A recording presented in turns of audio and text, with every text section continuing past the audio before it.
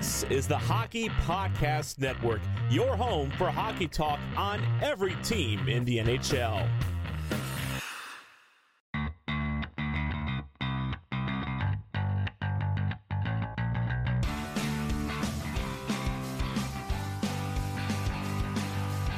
Hello, and welcome to the Tip of the Iceberg podcast, brought to you as always by the Hockey Podcast Network. My name is Nick Berlansky, joined as always by Nick Horwat, and I was doing a little bit of research before we get into Pittsburgh Penguins because we'll talk about them clinching the playoffs as I said they would on Thursday's episode.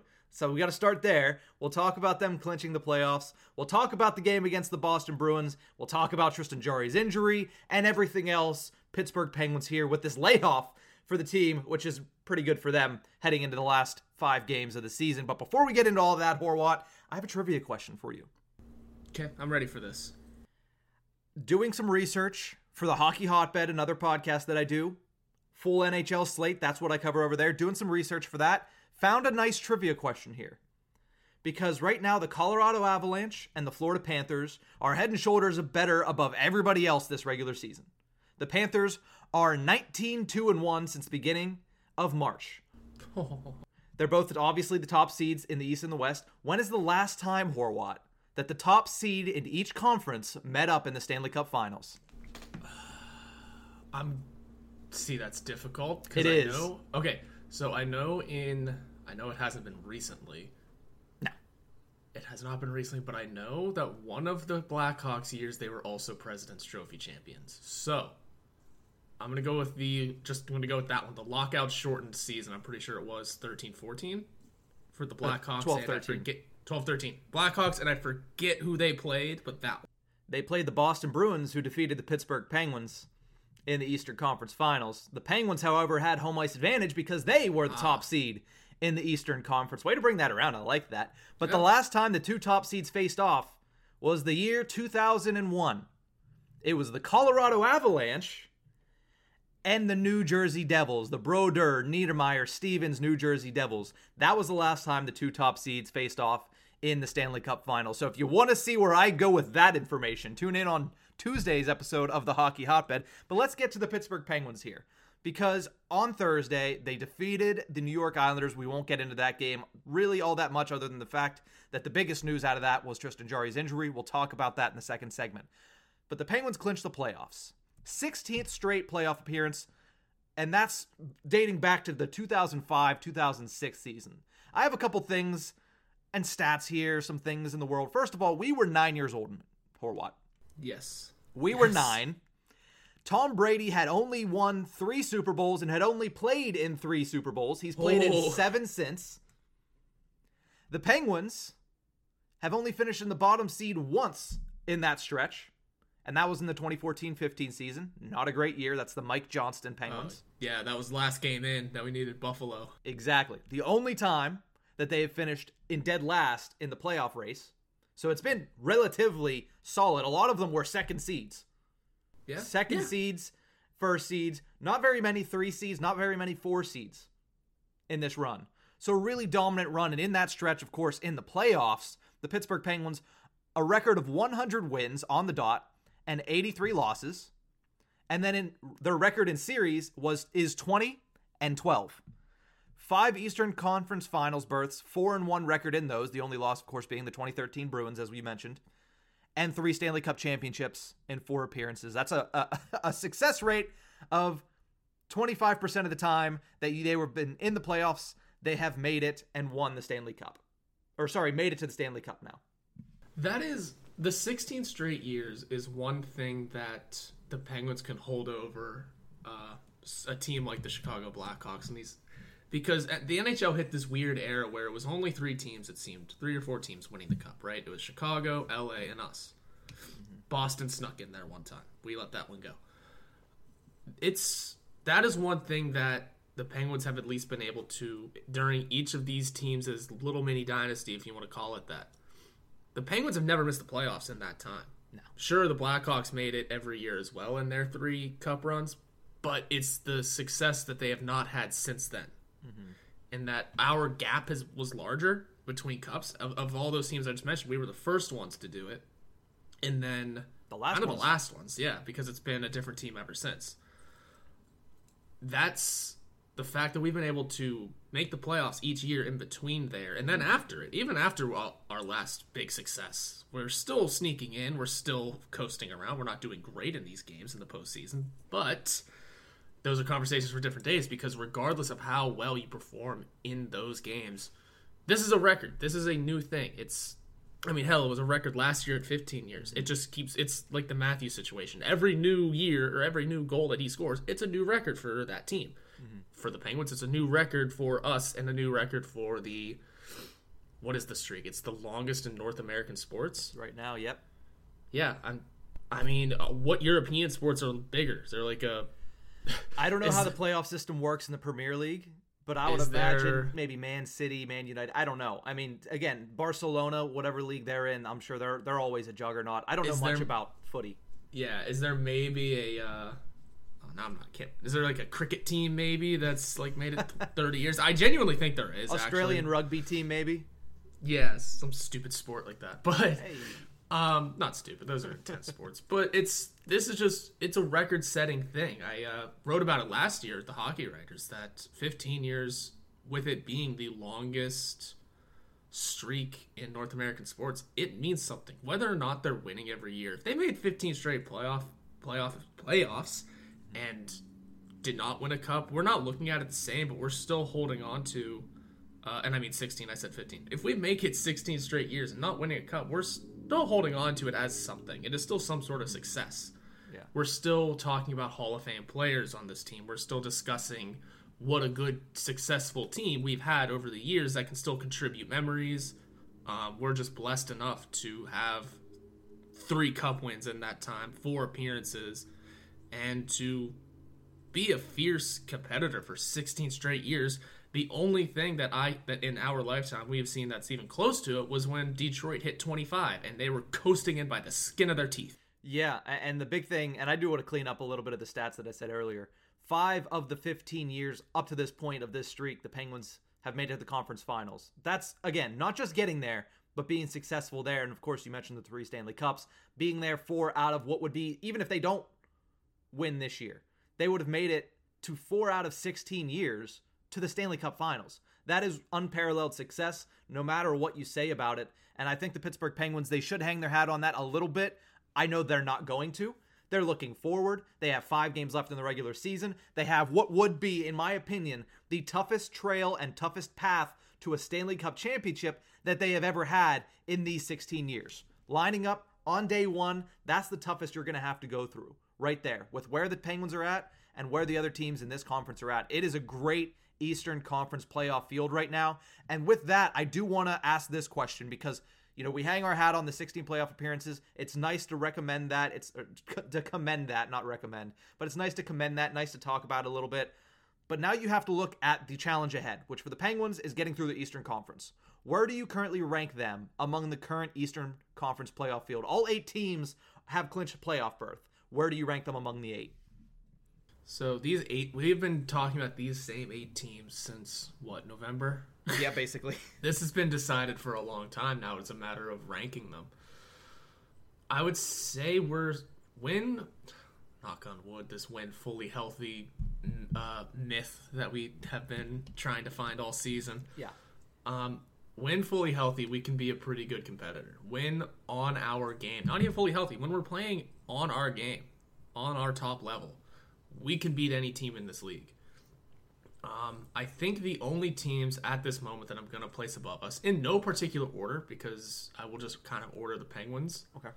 I look at and say the Rangers are definitely above us. I would say the Lightning are above us just because they are 2-time defending Stanley Cup champions, and you can't deny that for now, and they're still a pretty good team.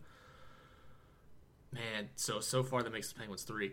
I just cannot give it to Toronto yet. Okay. Much like the Penguins, they haven't done shit in the first round, so I just cannot give them that credit yet. Carolina, I would say, is above us, but barely.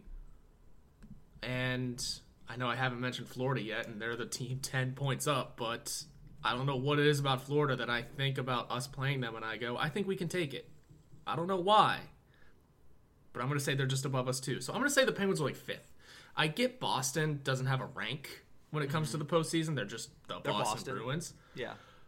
But I don't know, just something about the team not having Tuukka Rask in net. Sure, they have Ullmark, but I mean, it's Linus Ullmark. It's not Tuukka Rask. It's a bit of a difference there. Mm-hmm. Yeah, you're talking Marchand. Yeah, Bergeron. Two just seasoned veterans in the postseason. And Pastrnak, who can just score whenever the hell he decides. If he's healthy, because he missed Saturday's game. Ooh. With an injury. Ooh. Oh, speaking of healthy, Carolina, what's up with Freddie Anderson? Yeah, that's going to be a big question mark. We talk about the Penguins and Tristan Jarry, Carolina. If Freddie Anderson's down, not that Antti Raanta has played poorly against the Penguins specifically, but at the same time, it's the same question that we'll ask of Casey DeSmith or of even Louis Domingue maybe, is can you really count on that guy to get you through 4 rounds, especially in this Eastern Conference? And the answer, I'm not going to tease it. The answer is no, it's not. But we'll talk about it a little bit later with the Jarry situation. But I do like that, ranked 5th. I have them similarly ranked. I have them right now as the sixth best team in the NHL's Eastern Conference. I do think they're better than the Washington Capitals, even though they did win the season series. I think they outplayed them in 2 of the 3 games that they lost to the Capitals. And I do think they're better than the Bruins, especially after Saturday. You look at a Penguins team, I understand the Bruins didn't have Pastrnak. That was evened out by the fact that the Penguins didn't have Evgeny Malkin. How about the fact that the Penguins also didn't have Tristan Jarry in net? And the Bruins went up 2-0 in the first 3 minutes and then still weren't able to do anything the rest of the game. The Penguins, who weren't playing their best game, were able to control the pace of play for the majority of that game against the Boston Bruins. So I would rank the Penguins currently ahead of the Boston Bruins. Now, Toronto, that is the only other question I have. I have the Maple Leafs ahead of the Penguins right now. I understand that their track record in the postseason is abysmal. When we talk about, hey, you made the playoffs however many straight years, but you didn't do anything, that's where the Maple Leafs are right now. This is year 6 for them. They haven't won a single thing in year 6. So that's where they're at right now. But honestly, the way that Matthews is playing right now, the problem has been not only goaltending, but Austin Matthews has really kind of faded away once the big bright lights get turned on in Toronto for the playoffs. I just don't see how this season, how that production evaporates in the first round. So I have the Maple Leafs slightly ahead of the Pittsburgh Penguins, but other than that, we're right along the same lines right there. I have the Penguins at 6, you have the Penguins at 5th. I like 5 just because I feel like we're a better team than Toronto. Sure, their production's great. I just genuinely feel like the Penguins are a better team, so that's kind of why they get the push down for me.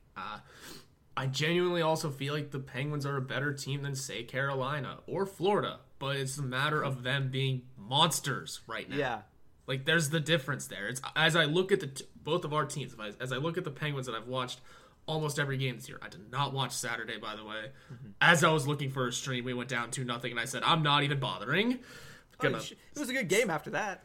I believe it, but I just said I'm going to save myself that stress and anger and go enjoy my day. Yeah. So, yeah, I look at the Penguins squared up against Carolina and Florida, and I just, like, I've been watching Pittsburgh game in and game out. I have not been watching Carolina and Florida game in and game out, but I feel I just have the vibe that the Penguins are the better team. You know, things need to be rolling on all cylinders, like I said. Yeah. The health needs to be there. The non-red mist needs to be there. And our goalie needs to be there. All those things add up. First of all, we could beat any team in this league. But at the same time, we could specifically beat those 2 teams that are monsters this year. Now, again, 104 points is tied with the Rangers and Carolina. So they're not necessarily monsters like Florida's been playing like. But I just have good vibes about this team. Mm-hmm. Again, I can't call them contenders until they win a round. But I like where the team's at. It needs a couple of pieces to be tweaked and a couple of things just to find their game. Brian Dumoulin specifically. Dan Heinen picking it up at the right time. How about that? Mm-hmm. Things are going well now all of a sudden. And Gino comes back like a house of fire. We're cooking with gas. Crosby and Raquel's working out phenomenally. Mm-hmm. Thank you, everybody. Russ needs to figure some things out, but that's okay. I mean, I think we've all known Brian Russ is fairly inconsistent throughout his whole career. He still scores at a great pace. He just has to find the right time. I also think part of that is the fact that he's been with Jeff Carter the last 3 games. Yeah. So, I mean, you look at who is center. I mean, not the last 3. I guess Raquel has been with Crosby this entire stretch when Malkin's been out. So, he's been with Carter. So, I think you take that for what you will. If he continues so-called slump once Malkin returns, then you start to raise some questions there. But when I look at the Eastern Conference right now, especially the way that teams are playing, we always say it's important to play well leading into the postseason. Take some momentum into the postseason. The fact that you're mentioning Florida before you're mentioning the New York Rangers when it comes when it comes to teams the Penguins can beat is what I should say. I have to ask the question, did you hear me say that they're 19-2-1 since the beginning of March? The Panthers? Yes. Yeah, I heard that. We haven't played them, though. Have we? We did, and we lost one of those games. 4-3. One. 4-3 in that game. The Penguins have played, I will give you that, they have played the Panthers tough this year. They've taken a couple games from them, I believe. They've also played the Carolina Hurricanes tough and taken one game from them as well. But when I look at this, first and foremost, the first thing that jumps out to me is the Florida Panthers, 1, are going to be the top seed in the East, and 2, they are 10-0-0 in their last 10 games, part of that 19-2-1 stretch that I mentioned. The Carolina Hurricanes, the reason that they have kind of dropped down, because they were close to the Panthers for a while there, 4-5-1 in their last 10. That is not good for the Carolina Hurricanes, not to mention the fact that now they don't know how Freddie Anderson is doing, especially after that, what looked like a really awkward fall that he took on Sunday. But the Penguins are worse than that in their last 10. They have the worst record in the last 10 of any Eastern Conference playoff team at 3-6-1. So you know what? We'll get into the Penguins-Bruins right now. The one thing that I need to see in the last 5 games, which we'll talk about, you need to pick up more wins. Yeah, the time is done to be like, all right, whatever, stay healthy, play well, but if you don't get the results, that's fine. The time is now to start winning. I know I said before they can lose out as long as they make the playoffs. I'm happy. In this Eastern Conference, I'm not comfortable with that anymore. No, especially with Jari out. We need to gain momentum. That's all we need to worry about. It's gaining momentum. Doesn't matter where the production is coming from. Doesn't matter how the production is coming.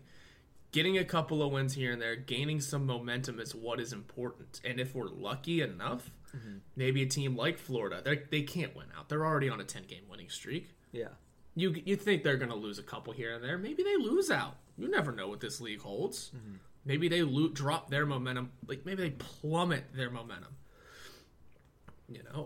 Carolina, who knows? I mean, that might be who we face if the Rangers can pick up a win.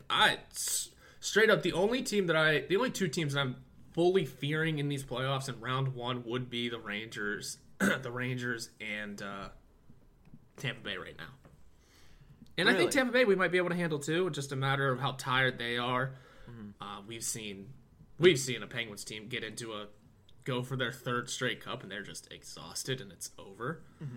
Boston might give us some troubles, but that's just because it's Boston. I think we could put up a fight against most of the teams in this league, or in this conference. Sure, I said 5th, but still, think we can hold them. Ranking them is far different from who you think would win in a 7-game series, and staying afloat specifically in a 7-game series. So that is for sure. Let's talk really quickly about that game against the Boston Bruins. I know you mentioned that you weren't able to watch it live, and realistically, not a lot went on in that game. It was low-event hockey. It was really tight checking. It was neutral zone clogged up by both teams, which, if you're the Pittsburgh Penguins and the way that they've played lately, it's not a bad way to play a game, especially on the road at TD Garden, which we've all exhausted how bad the Penguins are at TD Garden. So they lose 2-1, especially after giving up 2 goals in the first 2 minutes. Not an awful outcome for a Pittsburgh Penguins team that you had to expect was going to have a little bit of a hangover. They had clinched a playoff spot. They were without their starting goaltender. They were without their second best player. It's Patriots Day weekend in Boston, which is always tough to go up there and take victories away. Look at the Brooklyn Nets on Sunday. They were not able to get the job done against the Seas, who I have backing in the NBA playoffs nonetheless. But it is a tough spot for the Pittsburgh Penguins. I expected them to have a rough game. It started off that way, but they turned it around and played a pretty good last 58 minutes of the game. Caught me with food in my mouth, but yeah, you got to play the full 60 though. Yeah, you're getting there. 58, you're getting there. 58. I'm not going to say they played a perfect 58 minutes after that first 2. They played damn near. They played a pretty good game after that. Getting 1 goal is the issue. You got to beat Jeremy Swayman much more than that. Of course, they get the opportunity to do that on Thursday. We'll get to see the Bruins once again for the last time this season. This time the winner takes the season series. If I'm not mistaken, the Penguins did beat the Bruins the first time. They did. because Danton Heinen scored 2 goals. The Penguins were able to beat the Bruins in that one. It was like a comeback game, wasn't it? Weren't we down in that one too? It was, and then Danton Heinen went off. Similarly, Danton Heinen was able to score the lone goal against the Bruins on Saturday. His 3rd goal against the Bruins in just 2 games this season at TD Garden.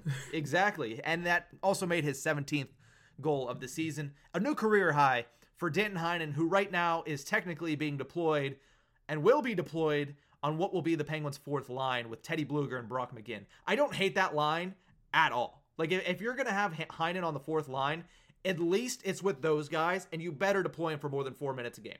Yeah, absolutely. And for what it's worth, there's something about having at least somewhat of a scoring threat on each line. Mm-hmm. And if Dan Heinen's able to be the one that does it, I'm with it. He scored a goal, and he still only had 10 minutes of ice time. Yeah, he scored goals in 3 straight games, by the way. Yeah, he's still not getting his full ice time. I mean, 12 minutes in the shootout loss, but there's an overtime in there. So I think he did get a shift in that overtime, too. Yeah. So he's picking up his minutes. It's not, they're still not ideal for an NHL player, but they're not 4, 6, 6. You know, they're now 9, 8, there's a 12, an 8, and a 10. So he's getting a little bit more of a chance, but it's a matter of keeping this consistency up and maybe playing a couple of more minutes here and there. What does a normal 4th liner play? I mean, that's kind about of what I need 10 to minutes. figure out. Yeah, it's about 9 or 10 minutes, especially in the Sullivan system. In the heyday of, Tom Kuhnhackl, Eric Fehr, Matt Cullen, they would still only play about 10 minutes a game. But the big thing with them is they also killed penalties and got to 12 and 13 because they played on the penalty kill. Danton Heinen does not kill penalties for the Penguins. Right. And I look at Teddy Blueger, he's got 15-44, but he's killing every penalty. And the Penguins have been in the box a lot the last 2 games. Yes, you want to talk about something we need to figure out. Kasperi Kapanen only 7 minutes last game, by the way. Mm-hmm. Talk about our 4th liner. Oh man. He'll be on the 3rd line, and we'll talk about that in the second segment. When I looked at the lineup on Saturday, I was like, wait a minute. We know exactly what this lineup is like when Malkin comes back because they're basically putting it in front of our faces that anybody that has followed this team all season knows exactly how this is going to go. And we'll talk about that in the second segment. But last thing I want to talk about with the Bruins game is the Demons are not there anymore at TD Garden because that is not the same Bruins team. And that's why I'm confident with the Penguins over the Boston Bruins because before there would be nothing going. This team couldn't do anything. Specifically, Crosby at TD Garden struggled mightily against Patrice Bergeron. But as I'll talk about later in the show when we have our Pens poll, that Crosby line soared over the Bergeron line on Saturday. Crosby, Raquel, Gensel has been a house of fire, and we'll talk about that later in the show. But for right now, we're going to take a quick break. When we return to the tip of the iceberg, not so fun topic. Let's talk about Tristan Jarry, his injury, week to week with a lower body injury. We'll discuss it right after the break. Hockey fans, feel the action on the ice like never before with DraftKings Sportsbook, the official sports betting partner of the NHL. Right now, new customers can bet just $1 on any team to win and get $150 in free bets if they do. If Sportsbook isn't available in your state yet, you can still hit the ice for cold, hard cash. New customers can make their first deposit and play free for thousands with DraftKings daily fantasy hockey contests. Draft your lineup of 8 skaters and a goalie and rack up points for goals, assists, saves, and more. DraftKings is safe, secure, and reliable. Best of all, you can deposit and withdraw your cash whenever you want. Download the DraftKings Sportsbook app now. Use promo code THPN, bet just $1 on any NHL team to win, and get $150 in free bets if they do. That's code THPN at DraftKings Sportsbook, the official sports betting partner of the NHL. Must be 21 or older. Restrictions apply. See show notes for details.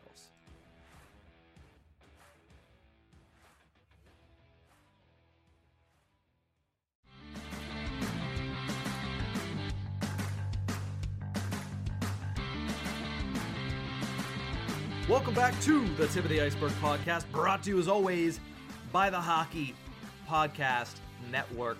Some unwelcome news over the weekend. It was a slow burn in Pittsburgh. The news to find out that Tristan Jarry indeed does have a broken foot. First reported by Colin Dunlap, then also reported by Dave Molinari of DK Pittsburgh Sports. Going to be out week to week with a lower body injury. That's what Mike Sullivan said. There are 17 days left until the NHL postseason kicks off. You would have to imagine that that is it for Tristan Jarry in the regular season. And here's the way that I'm thinking about this. This is unsubstantiated. This is literally just a gut feeling, so take it for what you will when you're listening to this. Jarry has done this regular season. I think we all know that much. I think the Pittsburgh Penguins are going to have to get through the first round to see Tristan Jarry back in the net. Ooh. They're going to have to get a first round victory with either DeSmith or Domingue, and they're going to have to figure that out. And that's a gut feeling. He could come back earlier. It could literally be a Mr. Game 1 situation, a la 2016 Jeff Zadkoff. Let's go.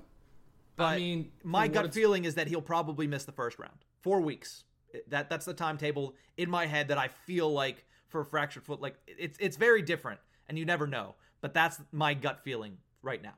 You're right. It is very different. I have my own gut feeling that I will get to in a minute. But you don't ideally want that for your team going into the playoffs, obviously, where you're down your starting goalie. Yeah. No matter who you're playing. All of a sudden, you have to rely on Casey DeSmith or Louis Domingue. Hey, Louis Domingue, want a real chance at this league?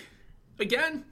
He'll probably play in 3 of the next 5 games, I would imagine. Yeah. So they find your former glory from the Tampa Bay Lightning record-breaking year. He wasn't great that year. It's just he was on the Lightning.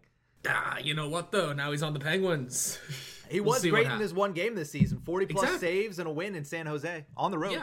Yeah, a 40-save victory in San Jose is something to speak about. But my theory is myself that, again, these are both just gut reactions from each of us. We're not insiders. We do not know the inside track of what is actually going on with Tristan Jarry's foot. Yeah. My theory, I text this to you and Doug, until I'm proven otherwise, I'm going to lay on the belief, and the confidence at least, that this is just an injury that has been nagging him. Now, sure, I did not know the broken foot part, but hey, still never know. Hockey players play through injuries all the time. He may have had a fractured foot for a little while now. I mean, 2 straight DeSmith starts. That wouldn't normally happen, especially as at the time we were still trying to fight for a playoff spot. Yeah. The day after we clinch, it's all right. DeSmith is out for 2 weeks, or week to week. Sorry. Yeah. Week to week, we're 2 weeks out of the playoffs. We're not trying to overwork Tristan Jarry down the stretch here. We're trying to give him some rest. Well, why not literally sit him for 2 weeks? Because he's got this nagging injury. Why not come back fully healthy? And first game back, game 1, maybe game 2. That is my genuine hope and theory with my gut reaction to this, is that it's an injury that was nagging him. Because again, 2 straight DeSmith starts does not happen. When's the last time it happened? This year. I'm sure it didn't. Maybe not sure. Before. It might have happened one other time this season. Yeah. Otherwise, it would have been last year. Yeah. Yeah. So that doesn't happen. We know this. So maybe you were trying to get him some rest then to heal up the injury. Maybe DeSmith was going to get you a win. Didn't happen. Finally, was like, all right, Jarry, you got to go get us a win because we need this playoff spot locked up. He goes out there on a broken freaking foot, does it. And then says, all right, that's enough of me for the year. I'll see you guys in the postseason. That's my theory. Now, again, I could be. We could both be wrong. I could be wrong. You could be right. I don't know. But for what it is worth, that is where I'm resting my laurels and just thinking, hopefully it's just something where we're trying to rest him, get him fully healed up for the postseason run. Week to week is more hopeful than here's a definite date or a definite month. Yeah. Because you see week to week and you go, all right, we'll evaluate him in a week. We'll evaluate him in another. And hey, look, he's good to go. It's playoffs. Now we have fun. That's just where my hope is and my theory is. Because we had the discussion of how much do you play Jarry and DeSmith down the stretch. Yeah. We had that discussion and it was hard. And the genuine answer was it's hard to find the right balance because you still want your goalie to have momentum going into the playoffs, but you don't want to overuse him. Yeah. In the Freddie Anderson effect. Well, how about we just don't use him at all? Now, there could be a downside to not using him at all, but if there is an injury there, him coming in fully healthy at least has its benefits. He'll be rested, might need a game to get game speed again, or a little bit of time, who knows? But it's the playoffs. It's a different game anyway. Yeah. So who knows? He could be coming in and just be perfectly fine. That's where I'm going to hold on to my theory. I like yours as well. Oh, I don't like it, but it makes sense as well because we've seen the Penguins go into playoffs down a goalie or two. We've seen it before. We've had success with it before. Yeah, I don't have faith in DeSmith and Domingue over Zadkov and Jari back then, by the way. He was the backup that game. Yes. So he's seen this situation. Anything is possible. I'm still confident in the team enough that maybe DeSmith, maybe Domingue, maybe Jari comes back in time. There's a lot of things that could still happen. I just want to hold on to my theory, for sure. First and foremost, solid Kurt Angle reference there. I like that. Oh, yeah. Secondly, whenever this happened and whenever they finally came out and said, he's week to week, I posted on the Tip of the Iceberg Twitter, I said, fact, the last 2 times the Penguins starter was banged up heading into the postseason, they won the Stanley Cup in back-to-back years. Doom and gloom was in the responses. Doom and gloom. It's like some of y'all don't remember Jeff Zadkov. Now, I wasn't saying DeSmith and Domingue are going to backstop the Pittsburgh Penguins to the 2022 Stanley Cup because that would be asinine and you should cancel me for that. I didn't say that. I said, hey, if they can get Jari back later in round 1, we've seen it where, hey, somebody's had to step in game 1. Zadkov got a win against the Rangers in 2016. Yes, in 2017, you had Marc-Andre Fleury, an all-world Hall of Fame goaltender, be able to step in when Matt Murray pulled a groin, but still, it's just something that was supposed to be a joke. Some people took it seriously. But looking at this, the reason I don't like your theory, I think, it'd be great. I would much rather that be the theory than what I saw. But what I saw was Anders Lee barrel into Tristan Jarry's lower body. I saw Tristan Jarry stand up, limp around, and struggle to finish that game where they clinched a playoff spot. And then I saw a report the next day that said he might have broken his foot whenever he got his legs taken out from under him by a large human in Anders Lee the night before. I think that's where it happened. We'll never know for sure. They'll never come out and say, yeah, he broke his foot then, unless there's a biopic of Tristan Jarry for some reason 10 years in the future, and this is the reason he goes off on a Herculean run the next 10 years. But I think that's where it was. I'm hoping you're right. I would love to see Jarry back in game 2. I just think that is what caused that lower body injury. But I also think, as you mentioned, if he was not going to be back in the postseason at all, they would have said month to month their season's over. They're holding out hope for a reason. A foot injury is very, very finicky. It could be a small fracture. It could be a complete break. But if it was a complete break, he would not be coming back at all this season. Ball game, yeah. So you got to hold out hope that it was a small fracture, that they're just hoping that it heals up by the mid-first round, or maybe even push through that first round. We'll talk about the possibilities of that, and get him back at the start of the second round of the postseason. That's what you have to hold out hope for if you're the Pittsburgh Penguins. One last thing I did want to mention, because I did see it on Twitter. Somebody said, well, Brock McGinn had a broken hand. He was out 4 weeks. I'm like, well, a broken hand is a lot easier to play through than a broken foot, especially for a goaltender. When you have to push off, when you're, going butterfly like Tristan Jarry does, when you skate around as much as Jarry does in the crease, it's a very different thing. It's something that I can't speak on medically, but I do know that there's a stark difference in playing with a broken hand and a broken foot. You stand on your feet. Really? All of your body weight goes to your feet. I've been standing wrong for 26 years. Been standing on your hands? Damn. Yeah, most Impressive. of the time. Yeah, hands and or my nose. Don't get me wrong, trying to shoot a hockey puck with a broken hand is not easy. Broken hand is not easy. But it was also later in the season, or earlier in the season, I should say. He had time to come back and still get regular season games in. Who knows? It might still be hurting him. Hockey players play through obscene things. Mm-hmm. I forget who it was that played through a punctured lung. Yeah, I forget who that was. Patrice Bergeron broke his ankle and finished a shift. These guys are nutty. That's why I'm thinking maybe 2 straight DeSmith starts. Maybe the Anders Lee thing contributed to an already nagging injury. Maybe. Things could happen. You don't know. Things could happen in practice. Things could happen in the real world. We talk about Todd Reardon busting up his knee while trying to get snow off of his car. Yeah. Things can happen in the real world. These guys have lives too. Mm-hmm. Not that we're saying, yeah, Tristan Jarry busted his foot because he stubbed his toe on his coffee table, but things can happen. Yeah. So I mean, the fact that there aren't more off-ice injuries that we hear about from athletes or off-field injuries or off-court injuries across the world is kind of surprising because, I mean, people get hurt in the real world all the time. But I just attribute that to the fact that they're much more smart.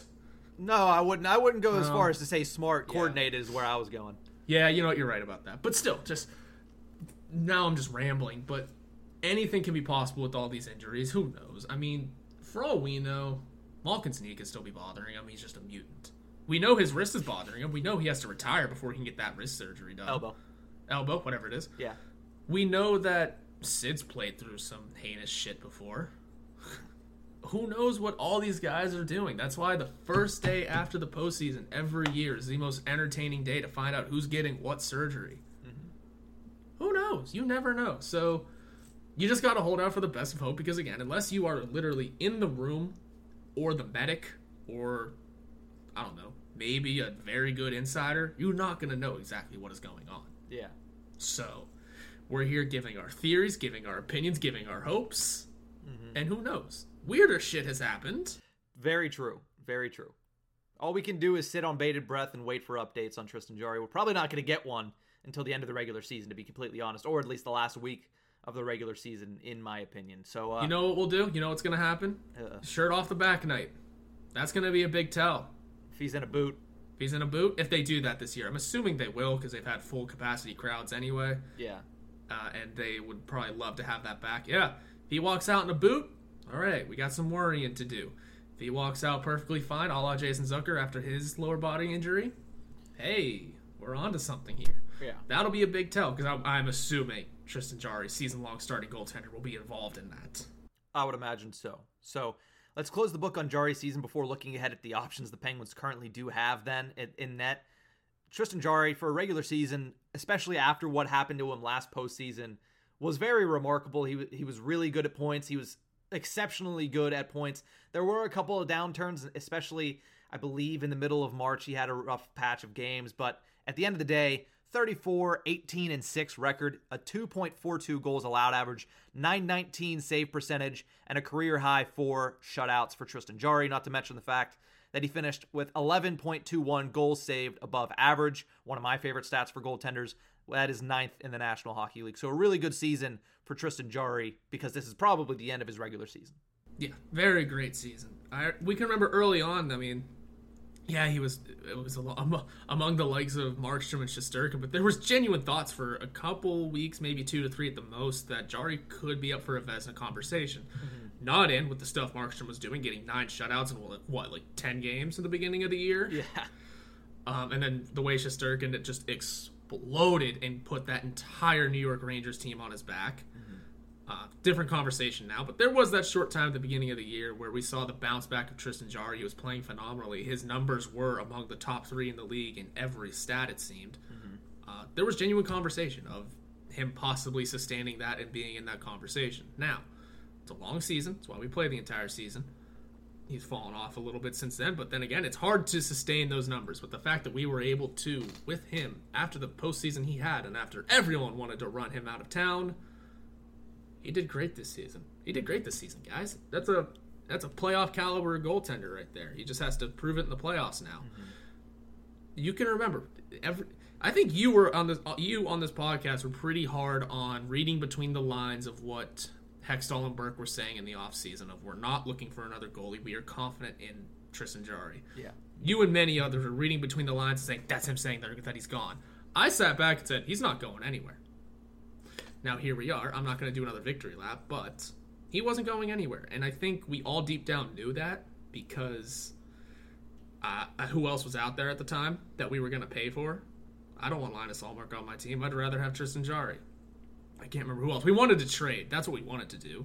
Mm-hmm. But at the end of the day, I like our choice here. I like our guy.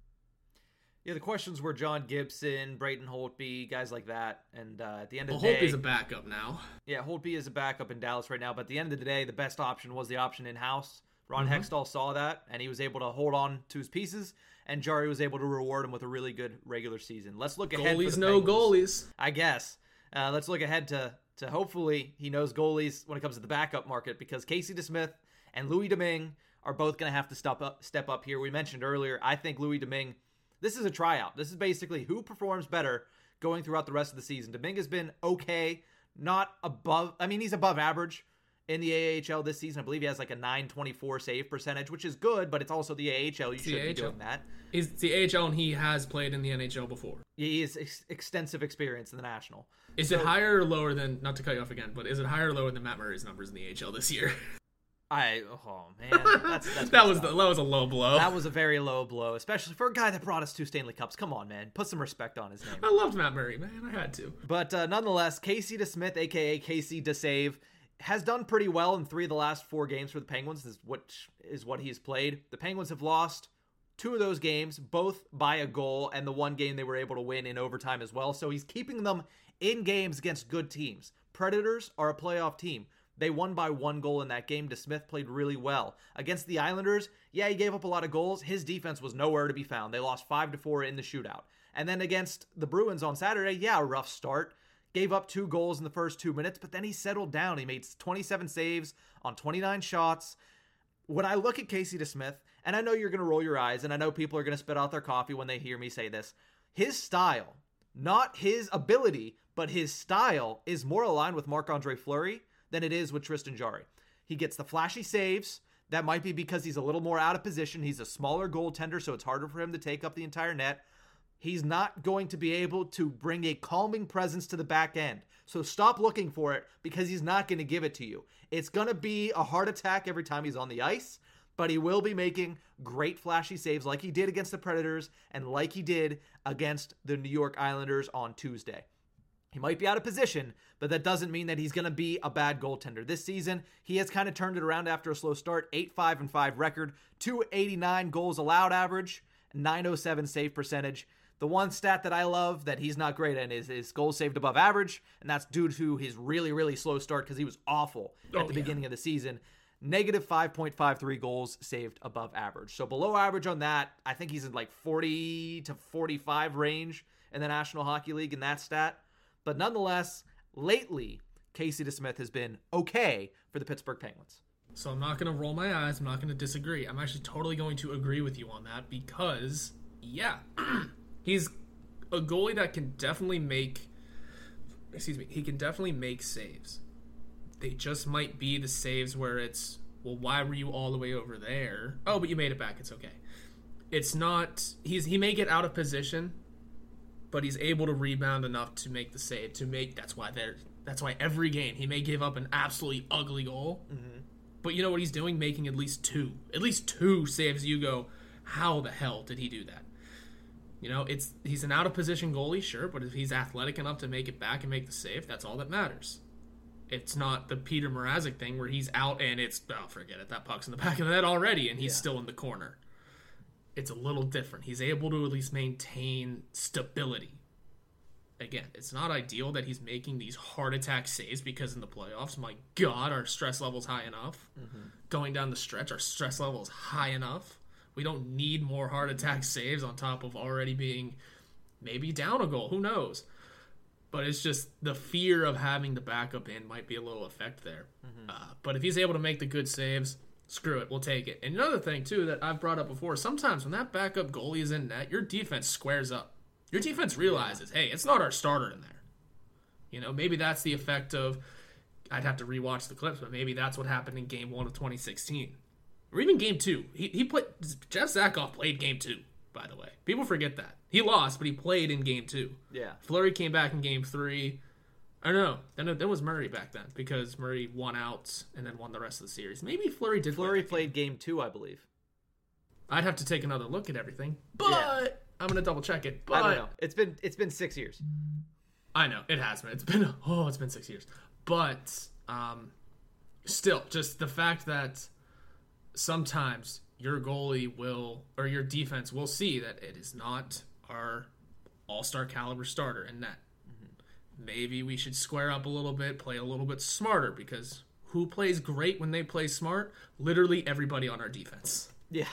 Literally all of them. That's the thing we've been saying all year. Chris Letang, when he plays smart, is a top defenseman in this league. Brian Dumoulin, when he plays smart, is a steady first-line defenseman. Mike Matheson, we don't know if he has a smart bone or if that's just his game. Mike Matheson did great the last but he's couple been weeks. great. So Yeah. now if he can just play smarter on top of just being great, holy shit.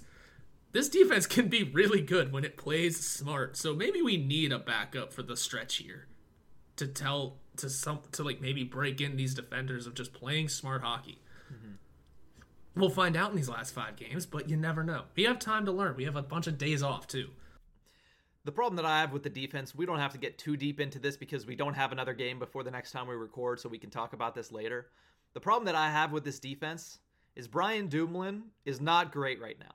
Brian Dumoulin is turning the puck over. Brian Dumoulin is struggling to start the play in the defensive zone. That first pass that he has right now is abysmal. It is awful. His breakout is horrendous. And guess what? Same goes for Marcus Pettersson. I mentioned it a couple episodes ago that I thought Friedman's going to get the 2 games against the Islanders. Pettersson's going to get the 2 games against the Bruins. As of right now, that has been true 3 out of the 4 games into that, and I've seen enough. Mark Friedman needs to be in the lineup over Marcus Pettersson. And the reason is, you can have one player play the way that Dumoulin and Pettersson are playing, but you certainly cannot have 2, and that's what they have if they have those guys in the lineup. Friedman is a much better option, in my opinion, than Marcus Pettersson is at the moment. I understand you're trying to get all of them experience, and I won't dive too much deeper into this, but I think Mark Friedman has earned that spot for game 1, in my opinion, from what I've seen over the past week and the whole season. I think so too, and he also just plays more of a playoff style. He's in your face. He's going to piss you off. What is the most important thing in the playoffs? Special teams. Who's going to get us to a power play? Mark Friedman. Mark Friedman. Yeah, no, Mark Friedman will piss you off. That's the kind of guy you want in the playoffs, not Marcus Pettersson. No offense to the guy. I'm sure he's a great defenseman, especially if he plays smart. But who would you rather have in the lineup? The guy that's going to piss off the other team, get under their skin, maybe get them off their game, or the guy that we've been talking about trading for almost 3 seasons now? Yeah. Just a thought. Also, I can't confirm Jesse Akoff did play game 2. And he lost, yeah. But then Murray stepped in. I forget where Fleury played. I know he came in and played at least a game and lost. It had to be in the second round. But that's 2016 talk. We don't have to continue now. I just wanted to double check that. Yeah. So at the end of the day, and this is the last thing I'll say on the Pettersson versus Friedman thing, Pettersson's highest bar is head and shoulders above Mark Friedman's. But Pettersson has been nowhere near that most of the season. His lowest is much lower. Like, Pettersson's ceiling is higher is what I'm saying, but Pettersson's bottom is much lower than Friedman's at this point. Yes. Yeah. So let's talk really quickly about the first round of the playoffs, because if it goes along the timeline that I'm imagining that the Penguins need to win a series without Tristan Jarry. I'm hoping I'm wrong, but that's my gut feeling. So the question then becomes, can the Pittsburgh Penguins win in the first round of the Stanley Cup playoffs for the first time in 4 seasons with Casey DeSmith or even Louis Domingue as their starter? I do believe it's possible. I do believe it's possible. Mostly because DeSmith has picked up his game since his awful, awful, awful start. I'm assuming, regardless of how the two play down the stretch, that unless Domingue quite literally does not give up a singular goal, I'm assuming Casey DeSmith is getting the start in the playoffs if Jarry's not back. Just by sheer, we saw it last year, we don't want our AHL call-up goalie going in. We don't. But also, I mean, Louis Domingue is a much better option than Maxime Lagacé. Yeah, but Lagacé had a shutout.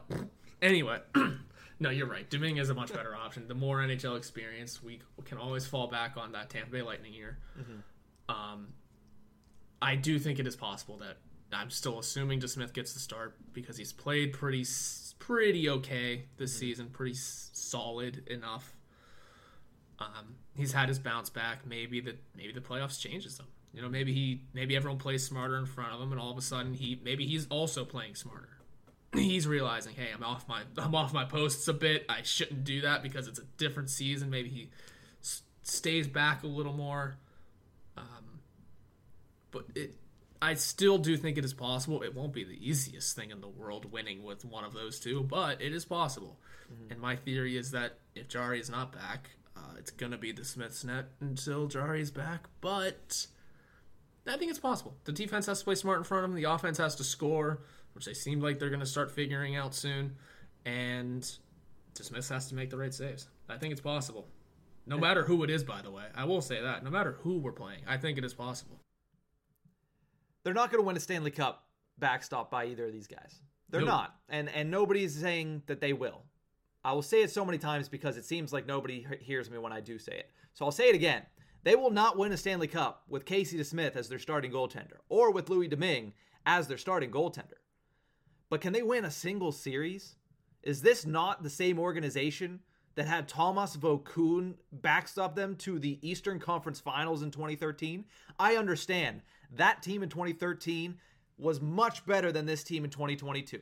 And Thomas Vokoun was at one point a full-time NHL starter. Correct.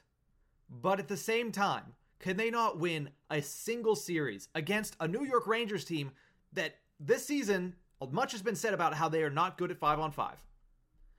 Can they not win one series against a Carolina Hurricanes team who potentially might not have their own starting goaltender? I do have questions about the Panthers because they're such a good team. They are playing such good hockey, and they are head and shoulders above every other team in the Eastern Conference right now in the standings for a reason. And also, the question that I have with them, though, the Penguins can kill Sergei Bobrovsky in the postseason. They've done it before. Do we need to pull up Bobrovsky's playoff numbers again? Exactly. So, to say that they don't have a chance is to say that you just have no faith in this team whatsoever, whether the goaltenders are hurt or not. They have a chance to get out of the first round with one of these guys. Do I think they're the favorite? No, I don't think they're the favorite if they have Jarry. In any of these series, they're not the favorite because of the way they've been playing the last month. Do I think that there's a chance? Yes. Why? Because I don't count out Sidney Crosby and Evgeny Malkin. Because I don't count out Chris Letang and Mike Sullivan. That has to be said too.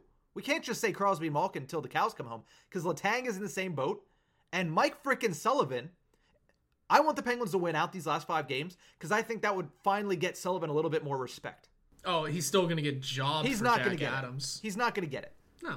But he needs more respect because of what he did this season, and this will just add to it, in my opinion. You cannot count those 4 guys out in the first round to win one series to get their starter back. And like you mentioned, defense tightens up when it's a backup. Defense tightens up in the postseason nonetheless. Now they double up? So I think the Penguins, do I give them a chance with Casey DeSmith? I do. No matter who they're playing, I give them a chance. Little tentative with Florida because of how damn good they've been. But I give them a chance, and that's all that they're asking for. Mm-hmm. I think it'll be an interesting ride. You mentioned you can't count out Crosby and Malkin. The funny thing is how people have been doing that for them as a regular season team for 3 years now? 4 years now? 5, 6? Before we won cups, they were counting them out as a regular season team then. They were saying they're too old already. They've lost their luster. They've lost this, that, the other. They've lost a step. Look at Connor McDavid and the things he's doing. You know what Connor McDavid has not done since he joined the league? Won a cup. You know what Sidney Crosby and Evgeny Malkin have done since Connor McDavid has joined this league? Won 2 cups. Nothing against Connor McDavid, by the way. He's just on a very, very shitty hockey team and needs to somehow get out. Not that they're very, very shitty. I mean, Leon Draisaitl is also a ton. The organization is bad. But the organization's god-awful around him. So keep counting out Crosby, Malkin, Letang, Sullivan. Go right ahead. The league's going to count out Sullivan anyway. Oh, he can't win Jack Adams. He has Malkin and Crosby. No, he didn't. Not all season. No, he didn't. Look at every other injury he suffered this year. Name one person on this lineup that has not been injured this year. Oh, wait, Evan Rodriguez. Well, he's fallen the hell off, so we don't talk about that. He's a $700,000 player for a reason. Yeah. He just hit his career high and said, that's enough for me. Yeah, that's a roster bonus. Cool. All right, I'm done. Yeah. But you just, through a COVID season, through not having either of your first 2 centers, your 2 Hall of Fame centers, maybe even your 3rd Hall of Fame center. Mm-hmm. At one point in the season, and you're still picking up wins with Teddy Bluger as your 1C. Mm-hmm. No, get out of here. Give that man the Jack Adams then. That being said, though, you can't count these guys out. You can't. Sidney Crosby, that Nashville game, Sidney Crosby was not letting the Penguins lose that game. No. You think Sidney Crosby will let this team lose in the playoffs again? After these last 3 years? Mm-hmm. No, my guy's on a mission. Yeah. It's going to be... Crosby's going to absolutely explode this playoffs. There's my hot take. Ooh, and we'll talk about the line that he's currently on because I think it's already starting to tick. The bomb is starting to tick on that one. But really quickly, before we head over to that segment and take a quick commercial break to pay the bills, what's left this regular season for the Pittsburgh Penguins? Because there's really not much. 5 regular season games remain on the schedule for the Penguins. Of course, their next one being on Thursday at home against the Boston Bruins. Then they will go on their final road trip of the season, a 2-game roadie, one at Detroit on Saturday, and then next week they'll take on the Philadelphia Flyers on the road in their final road game of the season. They'll come back home to PPG Paints Arena to take on the Edmonton Oilers and the Columbus Blue Jackets. So not an overly difficult final 5 games for them to kind of tune up for the Stanley Cup playoffs. Currently, they sit in 3rd place in the Metropolitan Division, 97 standings points for the Pittsburgh Penguins. Right now, the ball is in the court of the Washington Capitals, who are 3 points behind the Penguins with 2 games in hand. They will play the Colorado Avalanche later tonight, so a little bit of hope for the Penguins that the Avs will take care of business in that one. They need to stave off the Washington Capitals to stay in that 3rd place and to face either the Hurricanes or the Rangers, because if they don't, it'll probably be a date with the Florida Panthers, a la the Pens poll that will be going out today. Ooh. Things could get interesting. It's, I'm confident. I like you said all those team names, and all of a sudden my heart rate went to playoff mode. So, it's gonna be a fun couple of weeks. Also, just to like ease my stress a little bit, how random is it? And we can move on. That we're playing Edmonton the game before the last. Very. What the hell? Yeah, I don't know. McDavid versus Crosby, when neither of them are really caring about the outcome of this game, is a very strange, because I mean, I'm pretty sure Edmonton's going to make the playoffs. It's not really a question anymore. It's really funny that they play us and then go back home to play Vancouver. Oh, San Jose, then Vancouver, and back-to-back nights to finish the season. Yeah, the schedule makers kind of screwed them over there. Cross-country flight right before the playoffs? Yeah, because they go and then from Columbus. Yeah, they go from Columbus on Sunday, play us on Tuesday, get home to play San Jose Friday, on Saturday, Thursday, and Friday, and then Vancouver on Friday. Yeah, weird. They said, "Hey, you have Draisaitl and McDavid. Oh, and Puljujarvi's coming back. Here is a very difficult closing stretch." Yeah, but they're also if they're done on Saturday or Friday even, then they'll probably have 5 days off before their first playoff game. Yeah, when do the playoffs start? May 5th. May 5th? Cool, like that. Yeah. Right after right. May the 4th be with you, May the 5th be the playoffs. There you go. And the last thing I did want to mention, and I should have brought up the Penguins lineup from Saturday's game, but nonetheless, it's very obvious to see what the lines are going to be when Evgeny Malkin returns on Saturday, in my opinion. I don't think there's any doubt that the way that they've performed, and we'll talk about it in the next segment, that Crosby, Gensel, and Raquel are going to be the Penguins' first line. Yes. We always said we're not sure they're going to break up that top line with Rust. Well, thank God they did, because what we found is an absolute behemoth, a mutant of a line of 3 people that have one brain. And that is Crosby, Gensel, and Raquel. So that's the first one. I think we've all noticed that. Then I think we have Zucker, Malkin, and Rust. Right now, Jeff Carter is playing in the middle of those 2 players. I think that's simply because he wants Rust and Zucker to play with each other. I think Carter is right now just a placeholder for Malkin. I think he slots in right there. Then you look at right now what the 4th line was on Saturday. It was Boyle, Kapanen, and Rodriguez. I think those 2 wingers bump up to the 3rd line to join Jeff Carter. And I think they're playing this 4th line in spot of a 3rd line because of how much better it is. You know, Brian Boyle or Teddy Bluger, you want Bluger on the ice more often, which is why they're being deployed as a 3rd line. But I think that's going to eventually be the Penguins' 4th line, which is Bluger, McGinn, and Heinen. And I put out an article, I believe it was 2 weeks ago, about maybe make Teddy Bluger your 3rd line center. Maybe that's what you need. You need him with more skilled players. Okay, if he's your 4th line center and you put him with Danton Heinen, that still gets the job done. He's playing with a more skilled player. So that's what I think the lineup is. And to recap really quickly before I toss it to you for your thoughts, Gensel, Crosby, Raquel, Zucker, Malkin, Rust, Rodriguez, Carter, Kapanen, Heinen, Bluger, McGinn. That should probably end up being, knock on wood, if all healthy, weird, stupid caveat that we'll never get. If that happens, that should be Game 1's lineup, in my opinion. That's what I think they're leaning towards. I don't hate it. I always fall back on the idea of keeping Brian Boyle in or out of this lineup. And I look at his playoffs over the years. Brian Boyle's made the playoff 10 times, by the way. He's been on good teams. He's been on very good teams. He's never won a cup, though. I look at the numbers in 118 playoff games. He's got 31 points, so he's not the biggest playoff performer. He's not one of those players that goes, "Hey, it's the postseason. All of a sudden, I'm going to arrive and play like Tom Kuhnhackl style." Yeah. Where it's like we don't recognize him in the regular season. Once that postseason rolls around, even with the Islanders, holy shit, is he a madman? Yeah. It's not that, but I like Boyle's rougher, tumbler, 6'6" style of play. I'm torn between when it comes to, we had this discussion a couple weeks ago, torn between him or Rodriguez as to actually cracking this lineup come playoff time, especially with the downs. Evan Rodriguez may never score again. He may never score again. He might not, but what I've seen from Rodriguez and what I think he brings to this lineup is a little more touch. I would even say touch, speed, which is what the Penguins want on their third line. And honestly, if they're not going to put Heinen on the third line, it's gonna be Rodriguez. And in my opinion, I don't hate Brian Boyle. I'm not saying that. I would not mind whatsoever if Boyle was in and Rodriguez was out. This is what I think that they're leaning to with the way that the lines are being deployed, with Malkin being the only forward missing due to suspension. Right. It's gonna be an interesting ride.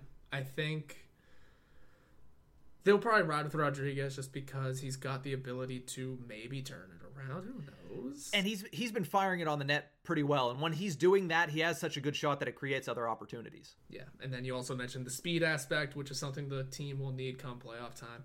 Hey. I don't mind Boyle as a 13th option either. No. It's the perfect spot right now, I think. Tell you, Brian Boyle, coming in on the PTO, we thought nothing of it at first, and we find out Crosby and Malkin are going down, and we said, well, Brian Boyle just found a spot on this team, and it's a second-line center position. And then all of a sudden, he's played how many games this season? He's played a lot this He's year. had to have played over 63. Oh, okay, 63 still. With 5 left? Yeah, he'll probably get to 68. Oh, wait, no, if Malkin comes back and they'd run that lineup. Yeah, but it's something like, okay, maybe he hits like 66. 65, yeah.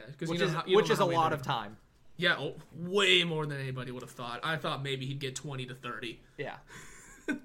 But nonetheless, I mean, when you look at that lineup, I don't hate that lineup at all. I think it's a lineup that has the potential. I mean, obviously, you're going to struggle without Tristan Jarry no matter what. It's going to be a tough sled. But I'd look at that lineup, I'm like, that's a lineup that, honestly, could be very dangerous against any team.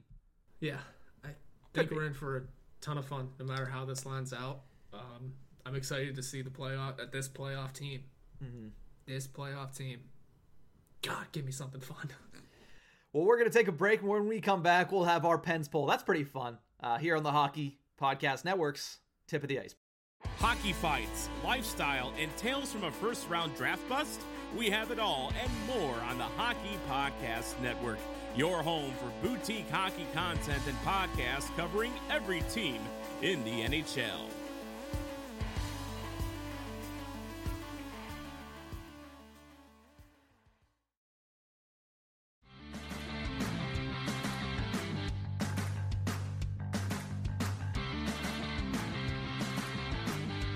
Welcome back to the Tip of the Iceberg podcast, brought to you as always by the Hockey Podcast Network as well as DraftKings.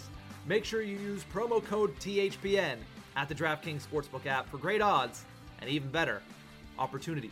Our weekly Pens poll, as we have teased throughout the show because we're chomping at the bit to talk about it, is who should be Sidney Crosby's line mates in the playoffs. 69, a very nice percent of you, said Guentzel and Rakell, which is the current iteration of Sidney Crosby's line. I will talk about that because I believe that is the line. Guentzel and Rust came in second place with 22% of the vote. Zucker and Rakell had 7% of the vote, and Zucker and Rust had 2% of the vote. So above and beyond, people are saying that Guentzel and Rakell should be this line. Horwat, who did you vote for, and what are your opinions?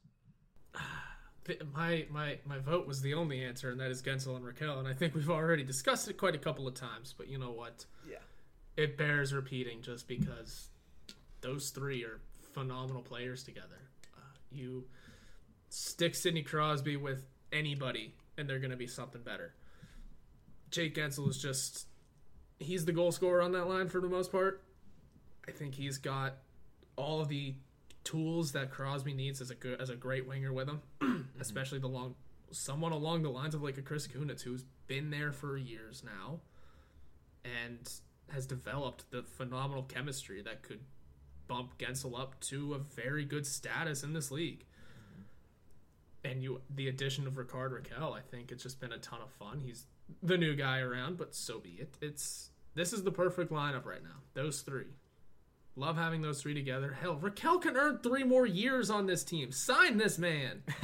Figure it out. Kapanen's gone. Sign this man. Sign that man and give us maybe an extra minor leaguer next year. I don't know. Figure it out. Yeah, I want to give a quick shout out to Jake Gensel. And I thought this was the case, and I had to make sure. He is currently having a career best season. 78 points in 71 games. His former career high was 76 points in 82 games played. Having a great year. Second highest goals in a season. 37 currently. His high is 40. He can beat that. He could potentially beat that, especially with the way that this line has been playing as of late.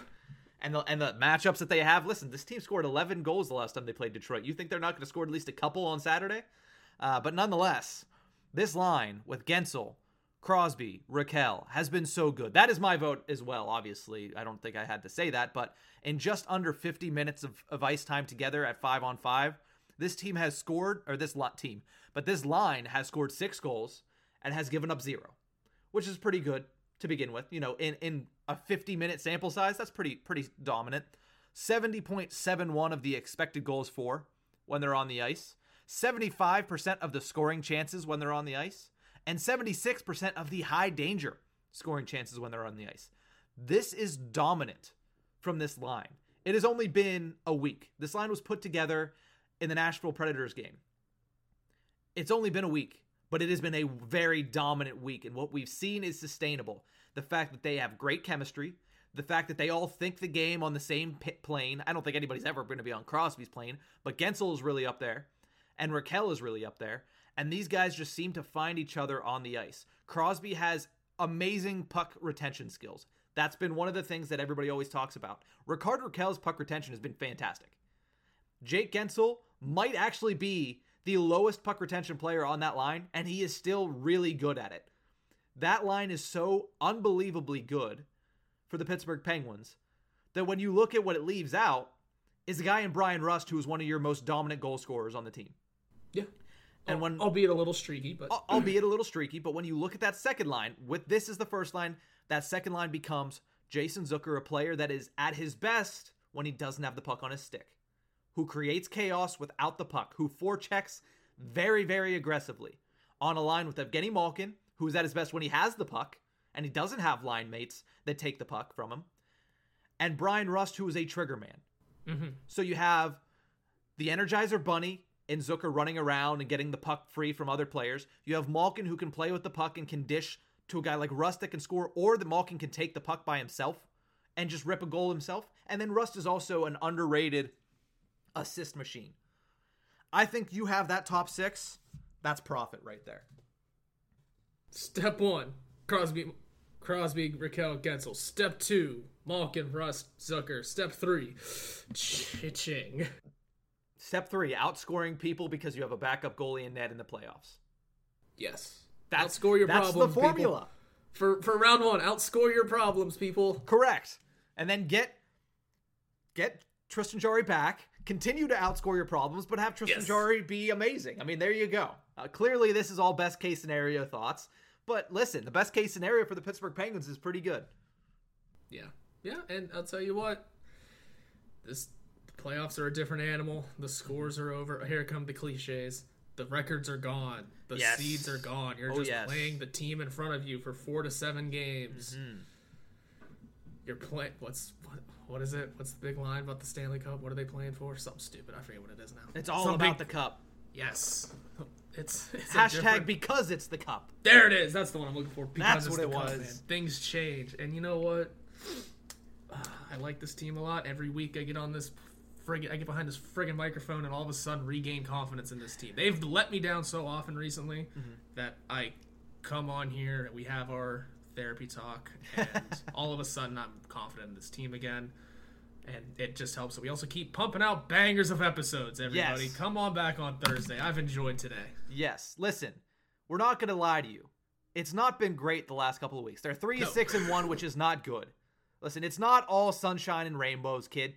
I've been very mad at this team. I like to think that when you come on here and I come on here, we talk it out and we end up with an overwhelming feeling of positivity about the Pittsburgh Penguins because they can win a freaking series with a backup. They've done it before.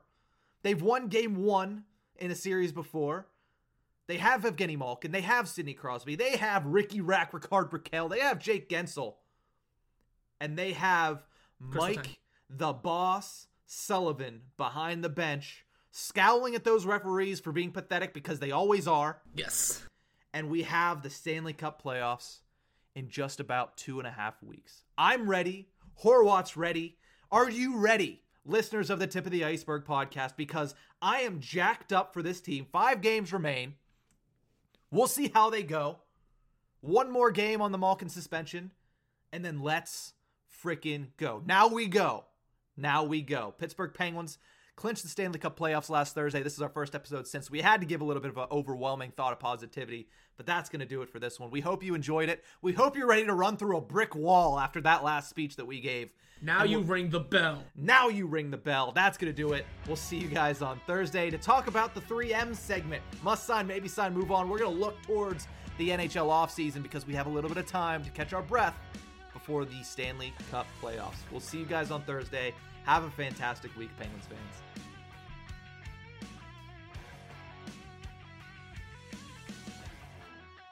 You can follow us on Twitter at NickHorwat41 and at Nick_Berlansky. You can also follow the show's Twitter handle at Iceberg Podcast. This podcast can be found anywhere you get your podcasts from, so please subscribe and rate us on Apple Podcasts. We are brought to you by the Hockey Podcast Network. You can visit them on Twitter at HockeyPodNet or at thehockeypodcastnetwork.com. Every team, everywhere.